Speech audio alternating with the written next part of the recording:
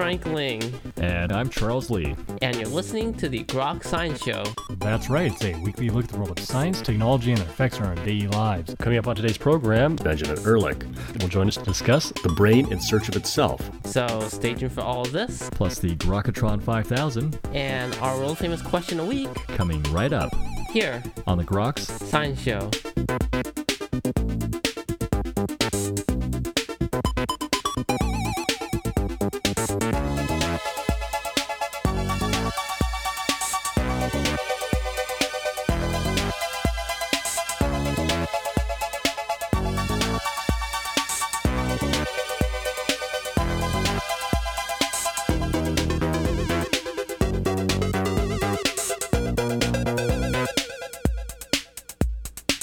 Welcome back to the Groks Science Show.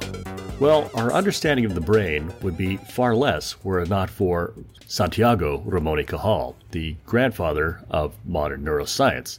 Well, joining us to discuss the life and times of Santiago Ramon y Cajal is Mr. Benjamin Ehrlich. Mr. Ehrlich has penned the new biography entitled The Brain in Search of Itself, Santiago Ramon y Cajal and the Story of the Neuron. Mr. Ehrlich, thank you so much for joining us today on the Groks Science Show. My pleasure. Thanks for having me. Well, it is certainly a fascinating biography you put together here about Ramon y Cajal.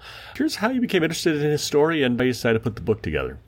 Well, vulnerable time in my life when I was just out of college. I was depressed and looking for direction, and a friend of mine sent an email with a Wikipedia link to Cajal's page, and I saw his drawing of a brain cell. It was just a single brain cell, looked very lonely and bare. And something happened to me. I sort of had an awakening of a sort. And I decided I had to know who the man was behind the image. I thought it was almost triply fascinating because it was an aesthetic image in and of itself. And it also, of course, represented what actually exists in our brain. So it had an objective value. And then finally, because Cajal and his fellow neuroscientists and neuroscientists still today believe that the brain generates the mind, a representation of a neuron or a brain cell is akin to pulling back the curtain and showing the secrets of our humanity. So over many years, I went deeper and deeper into Cajal's life and work, reading more of his texts and moving from the English to Spanish. And I always expected that someone would write a great biography of him. And year after year passed and nothing appeared. So I decided that I guess I would have to do it. And, I was obviously an aspiring writer, wrote fiction and nonfiction and screenplays and things like that. But I really hooked onto this project as a sort of personal mission in addition to what I thought would be a good offering for people who, like me, didn't study brain science but were fascinated by the brain.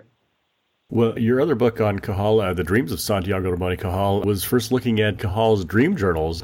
Yeah, that book, Dreams of Santiago Ramon y Cajal, was sort of a precursor to my biography, and it's the biography that I always wanted to do, but I wanted to make a contribution to the scholarship because I had learned so much over the years and felt that I had something to offer.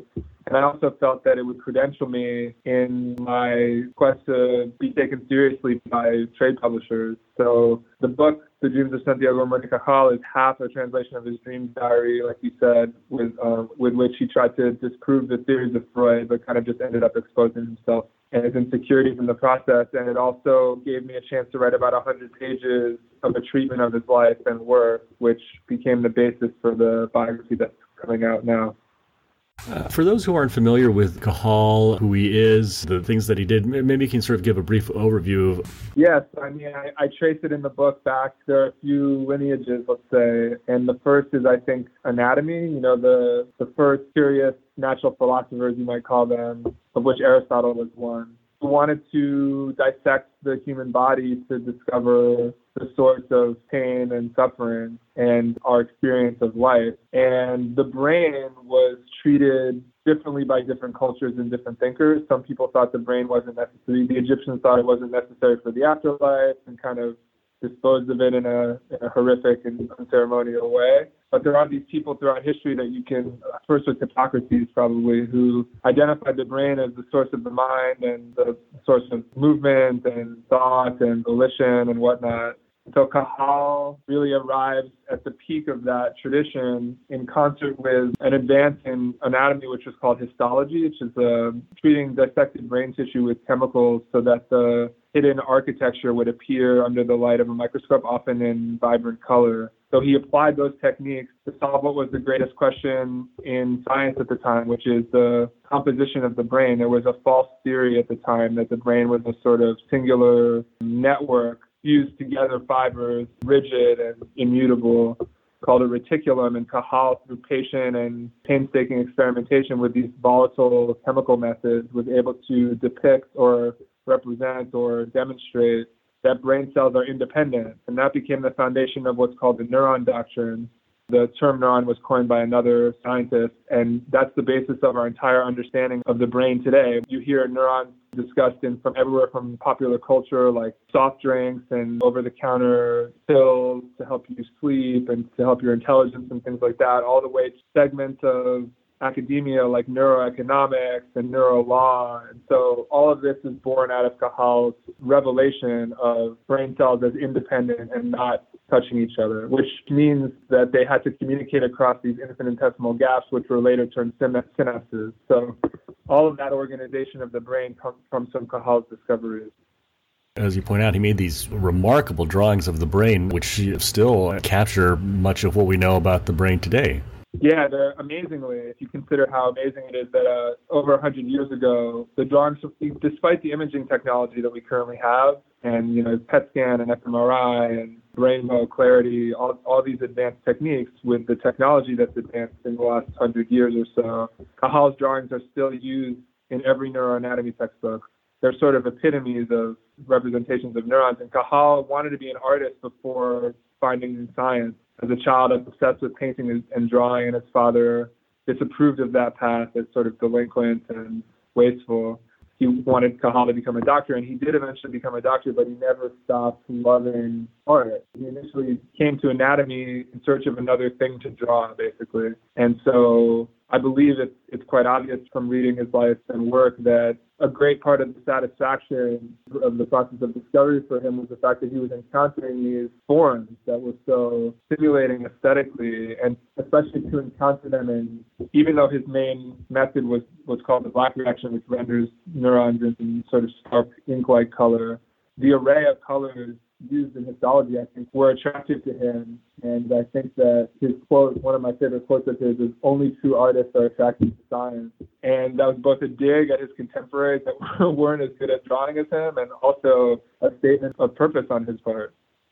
I mean, there really is sort of a stark beauty to those drawings. Yeah, absolutely. And there was an exhibit that toured around, and the Cajal Institute has archives, and there was some, they weren't as accessible for many years for various reasons. But in the last few years, there was an exhibit that traveled to about 5 cities in North America with his scientific drawings that went up in art museums. And I think it was very challenging for people, in a good way, to encounter art from a different domain. Seen people with tattoos of them on their bodies, and so I think they're deeply meaningful. They're iconic, first of all, for sure, in neuroscience, but they're also deeply meaningful to a lot of people whom Cajal inspired through neuroscience. I think passion and his way of seeing and his deep appreciation for the art of the brain gave reason for a lot of people who might not have wanted to study science to start. He sort of had an interesting childhood. Yeah, I mean, it's amazing. Truly one of a kind. He was born in an isolated mountaintop village in the most remote region of Spain in the north, in the Pyrenees. 90% of people in his area were illiterate. His father was a trained barber surgeon, like the medieval art, often depicted in 19th century novels as a sort of torturer. And he was abusive, and Cajal had this desire to become an artist, and they clashed throughout his childhood. But his father was a remarkable person. He came from the same background, and he walked 250 miles to go to college, and even when he lost his job, he refused to quit school, and he worked a full-time job around classes, and until he could rise as far in the ranks as a physician as he could. So it's kind of a rags to riches story. Cajal was biased against, people were prejudiced against him, both for being Spanish on the global stage, but within Spain even, for having come from this region called Alto Aragón, which is kind of was like Hicksville, basically. it really is remarkable that he was not only able to leave Alto Aragon, which was where all of his family, his cousins, everybody stayed generation after generation, but that he won the Nobel Prize, and that there's a statue of him in Retiro Park, which is like the central park in Madrid. It's truly a remarkable journey. It's a testament to his qualities as a person. He was unlucky in a lot of ways in his birth and lucky in other ways, but he made the road himself through sort of force of will and ingenuity and talent. That's a lot of what the book shows, and it's a remarkable example. What was the most surprising thing you discovered about Cajal's life? You know, when you write a biography, like, you spend a lot of time with someone. He was kind of my teacher, I guess I would say, in a profound way. You do it if you have to, but you would always prefer that your subject be a good person. You know, a lot of biographies, there are a lot of artists and politicians, you know, who were not morally sound. But my favorite thing about Cajal is that he never mistreated people of a lower station than him. He only caused problems in a sort of mischievous, childlike way to people that were aristocrats and of that class. And I just think that, and also the way that he treated his chauffeur and janitor at the Institute and all of these people who he would buy them, help them fix their houses up and give them exorbitant tips and things like that. Waiters at cafes and stuff like that. He was also, while kind of conservative in his views on gender, like in keeping with the day, he was a major proponent of women's education and had women doing science in his lab and whom he championed, supported their publications, and counted them publicly as members of the lab in ways that were not in ways that were, you know, ahead of his time, let's say. So I think that he wasn't a good person, and he certainly had his flaws, but if he wasn't a good person in a kind of overt way, it would have been fine, because that's life and people are complicated. But I was sort of proud that he behaved in that way in those two cases. Do you think that part of that might be due to his more humble beginnings, that he had a certain affinity for that and always sort of punching up in a way, not demeaning those beneath him? Yeah, absolutely. And then I think that what his support for women's education shows is that he wanted to cultivate scientists in Spain. He cared a lot about, there wasn't a major scientific tradition, or at least at the time when Cajal came up, so he was kind of alone in his educating himself and practicing on his own. There were a few forerunners, but it was sparse. And so Cajal was concerned with raising what he called the Spanish school. And so it's just a testament to the fact that if you were a woman, you were a man, if you could do science and you loved science and you cared and wanted to work, then there was a place for you. I think that sort of shows how committed he was to his values. He had a very pointed disagreement with Golgi. Both won the Nobel Prize, but still with opposing views. How did that play out in this context? Well, Golgi was the poster person for the reticular theory, but the view was shared by almost every scientist working at that time. So in order to convince them, Cajal had to pay his way to this conference in Berlin, because no one would reply to his letters, because he was an anonymous researcher from Spain, which was kind of a backwater. And so he prepared a demonstration and was able to corral the leading scientists, and they were convinced by looking at his illuminating, impeccable slides. But Golgi hung on for the longest. And, you know, they exchanged letters, and it's just a case of two egos. You know, it's like they had more in common. Golgi was also from a small town in Italy and was shy, and they had more in common, but they were protecting what they perceived to be their legacies.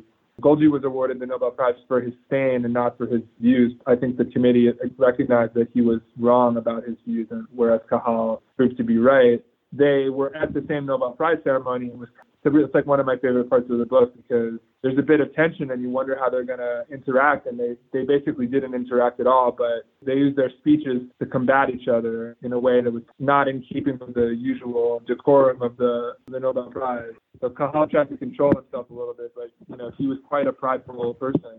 It's a rare example of one person being wrong and one person being right in a clear way. But you know, Golgi's kind of a stretch, but some people say that his views are at least viable again because of the way that scientists now look at the brain as simply comprised of networks, not physically continuous networks like Golgi thought, but different populations of neurons around the brain working together to create a type of behavior or something like that. But for the most part, I think it's an appealing scientific feud because there's one clearly right person and one clearly wrong person. Almost a story, and it's to be focused on in itself there. Yeah, definitely. It's one of the best parts of the story of his life. I think that it illuminates an aspect of our humanity, which is to say that we are trying to protect our ego even when we have a noble aspiration. Like both Golgi and Cajal didn't get into it. I mean, they got into science because they wanted to make discoveries, and obviously they should make the discoveries and not someone else. But ultimately, it's interesting to see how that more noble aspiration, that more kind of personal defense, those personal defense mechanisms can both be present at the same time and lead to some interesting interactions. So what was Cajal's life after the Nobel? What do you think of his legacy now, some 100 years later? Well, after the Nobel, he did some important work on the regeneration and degeneration of neurons. It was kind of like the second big phase of his career after the anatomy of the brain and discovering neurons. World War I took a lot out of him, as it did a lot of his peers. He had a propensity for depression and debilitating migraines also. And so he kind of slowly retreated over time to his country house that he was able to buy with money from the Nobel.